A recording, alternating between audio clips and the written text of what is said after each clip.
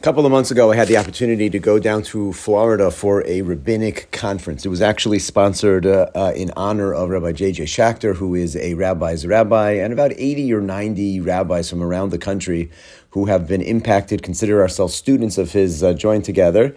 And they brought in a number of speakers in honor of the conference, and one of them was Dr. Erica Brown, who, if you haven't had a chance to read or listen to her material, she's just a powerhouse of a woman. And she ran a session which she called the Circle of Error, or Circle of Mistakes. And she gathered all of us into a large circle around the periphery of the room, all 80, 90 rabbis, and wanted each and every one of us to come into the center and express or share a mistake, a rabbinic mistake that we have made over our lives. And as she said, we don't often have a chance to celebrate mistakes. So I'd like to actually celebrate these mistakes with a round of applause for each person who comes and shares an error that they have made. And who would like to go first? The total silence in the room. I don't remember ever being in a room of 80 rabbis where nobody had a single thing to say. And most likely the reason why nobody wanted to step forward is we were all still working through the previous exercise which she had done with us, which was a much more introspective and deep dive into a rabbinic sin, she called that. Something that we had really done wrong, and she wanted us to explore what buttons had been pushed and what we did wrong and what we could do better. But we did that just one-on-one with one person sitting next to us. And so now she wants us to share something publicly. Nobody wants to say anything. Finally, one brave soul raises his hand, one of the elder members of our group, and steps into the middle and says, "One time, I was officiating a wedding. It was a second wedding for both the bride and groom, for the chassan and kala, and after they entered into the chuppah, I took the mic to share a few words, and I welcomed them both into the chuppah, and when I welcomed and introduced the bride, I introduced her by the full name of her first husband's last name." Oh, and everybody in the room is like, oh my goodness, oh, it's terrible. And Dr. Brown says, "Excellent, new," and starts to clap and wants everybody, and everybody gives this round of applause. And she says we're celebrating our humanness, the element of imperfection. As rabbis and as people, I'm sure you're amazing 97, 98% of the time. And every once in a while, you're going to make a mistake. And we have to celebrate and acknowledge that we're just human beings. And so we gave this person this huge round of applause. And all the rest of us looking around, look at each other and we're like, oh, that kind of mistake you want us to share? 80 hands go up in the air. Everybody has a story. The next guy walks up to the center and says, I did a funeral. I referred to the person who passed away as Sarah the entire time. But that was yesterday's funeral. Everyone's looking at me the whole time. Who are you talking about? Oh, and everyone's like, oh my goodness. It's the classic stereotypical elementary school's nightmare of going to school without his pants on. This is the rabbinic version of that total story. So one guy got into the middle and said, I was at Kiddush one Shabbos, and I'm schmoozing with some of my younger guys, and one of them said to me, I could swear this is what he said to me. He said, Rabbi, my wife and I are expecting.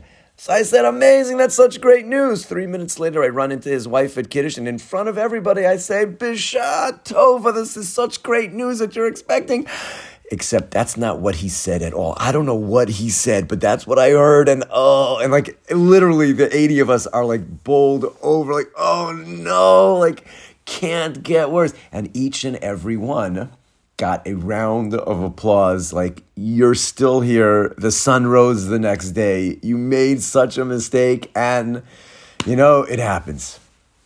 So I bet you're probably wondering what I shared. Mine wasn't actually so bad, but I had done a wedding, and it was actually my first wedding that I did when I moved into New York. It was for some old friends from Montreal. They were low 30s when they got married. Everything was good, except the Kala's father, who was a little bit elderly, was not able to make it to the wedding. He was in Israel, actually. He could not travel. And so he was going to miss this momentous occasion, his daughter getting married. So we had arranged that he was going to read the ksuva. He was going to pre-record it and send it to us.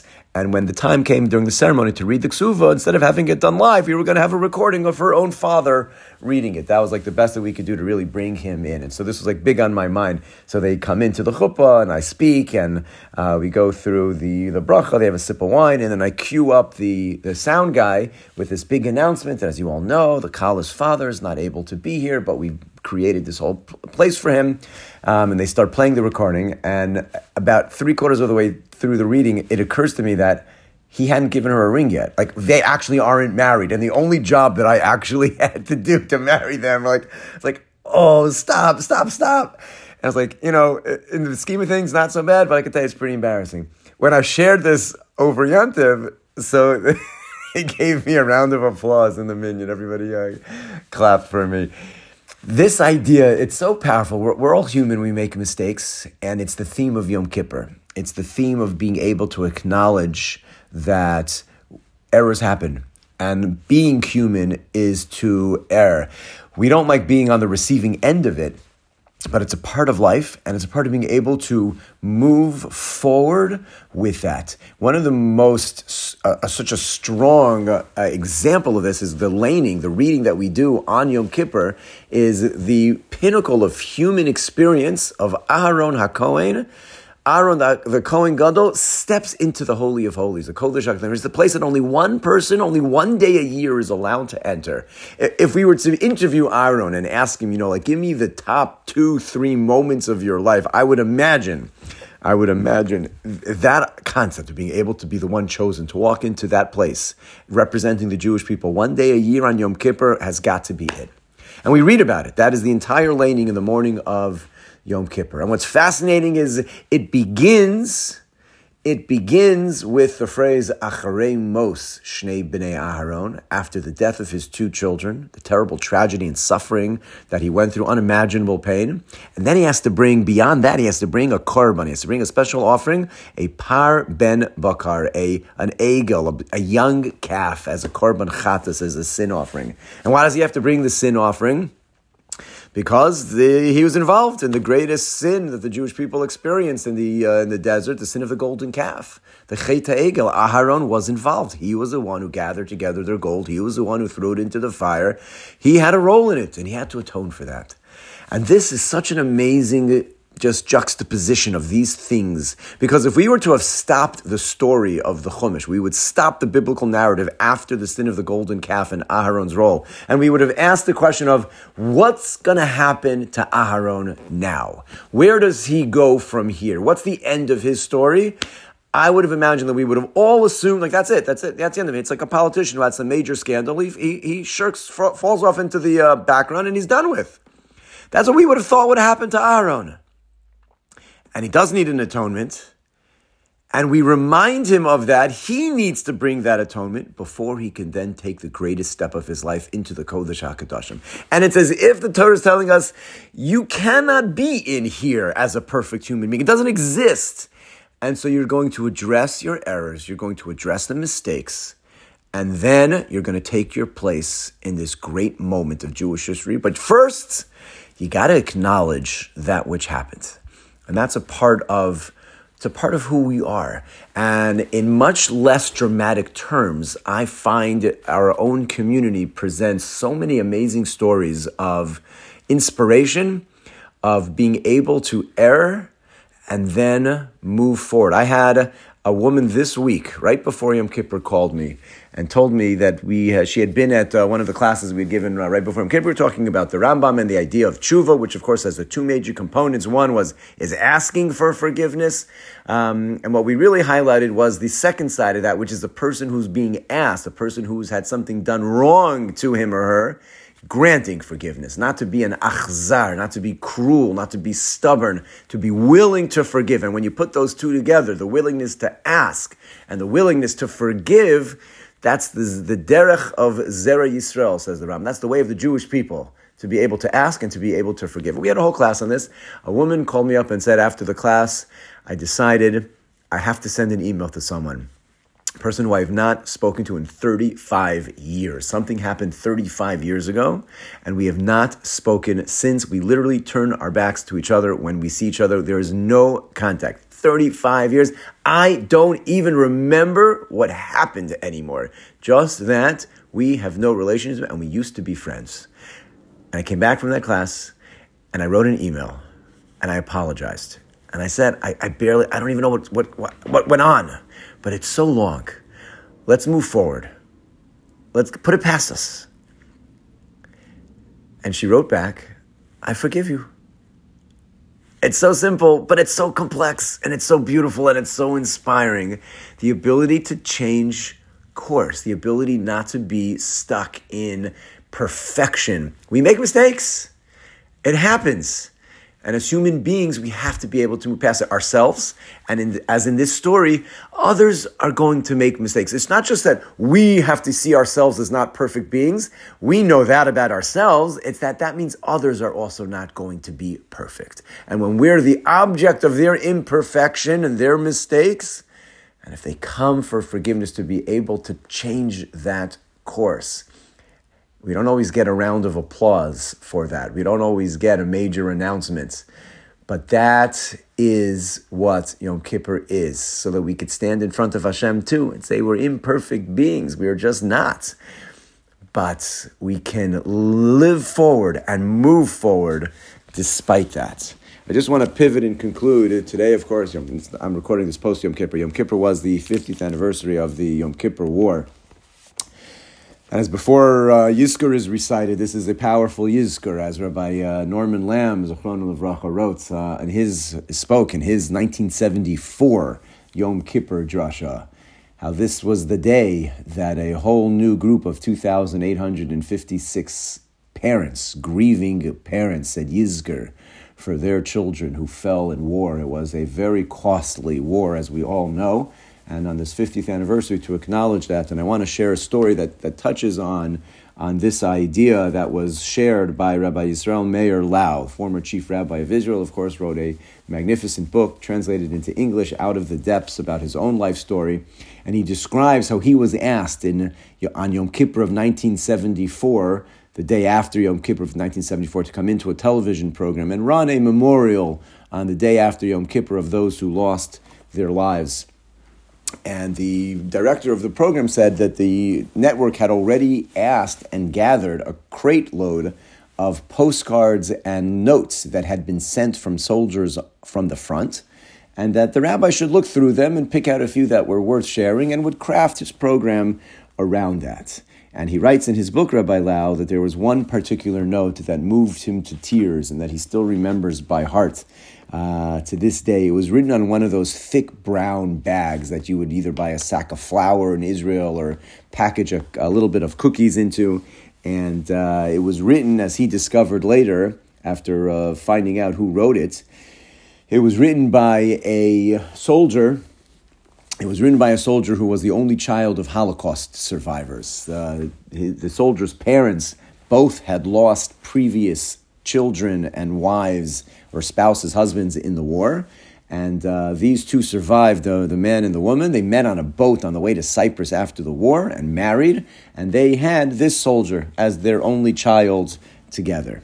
This soldier was raised in the Bnei Akiva movement in Israel as a religious Zionist young man, went off to yeshiva, and then joined the army. While he was in the army, he met in his paratrooper training a young woman from the Hashomer Hatzair kibbutz, which is the most secular, anti-religious kibbutz that there is. And these two would fight about everything. They would fight about religion, they would fight about divine providence, nationality, Jewish values, socialism, the Holocaust, you name it, they fought about it.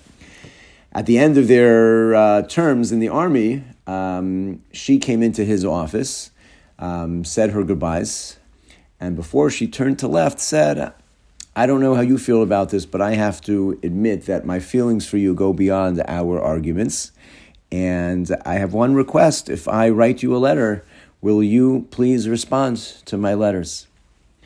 To which he said, sure, 100%. And then as she turned to left, he ran after her and said, I'm sorry, I can't do that. I have to admit, I also have feelings for you beyond just our fighting, but and arguments, but we can't have a relationship.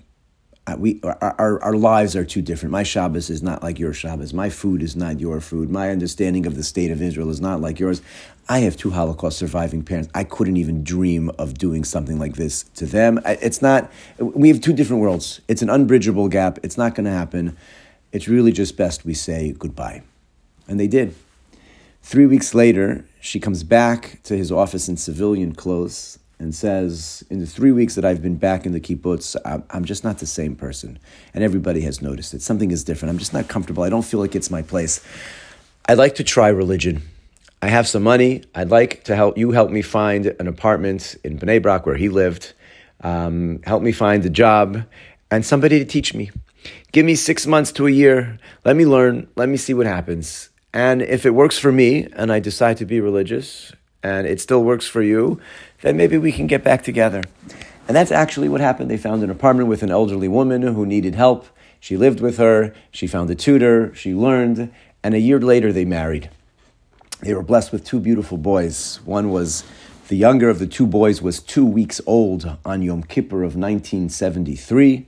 The war broke out. Midnight post Yom Kippur, an army jeep showed up at his apartment to pick him up. This young soldier kissed his 2 boys goodbye and never returned. After the war, the personal possessions that he had were sent to his almana, to his wife, and amongst them was this brown paper bag, a ripped brown paper bag with a message on it. And on it was written the following: "My dear, it's either me or this note. Only one of us will reach you.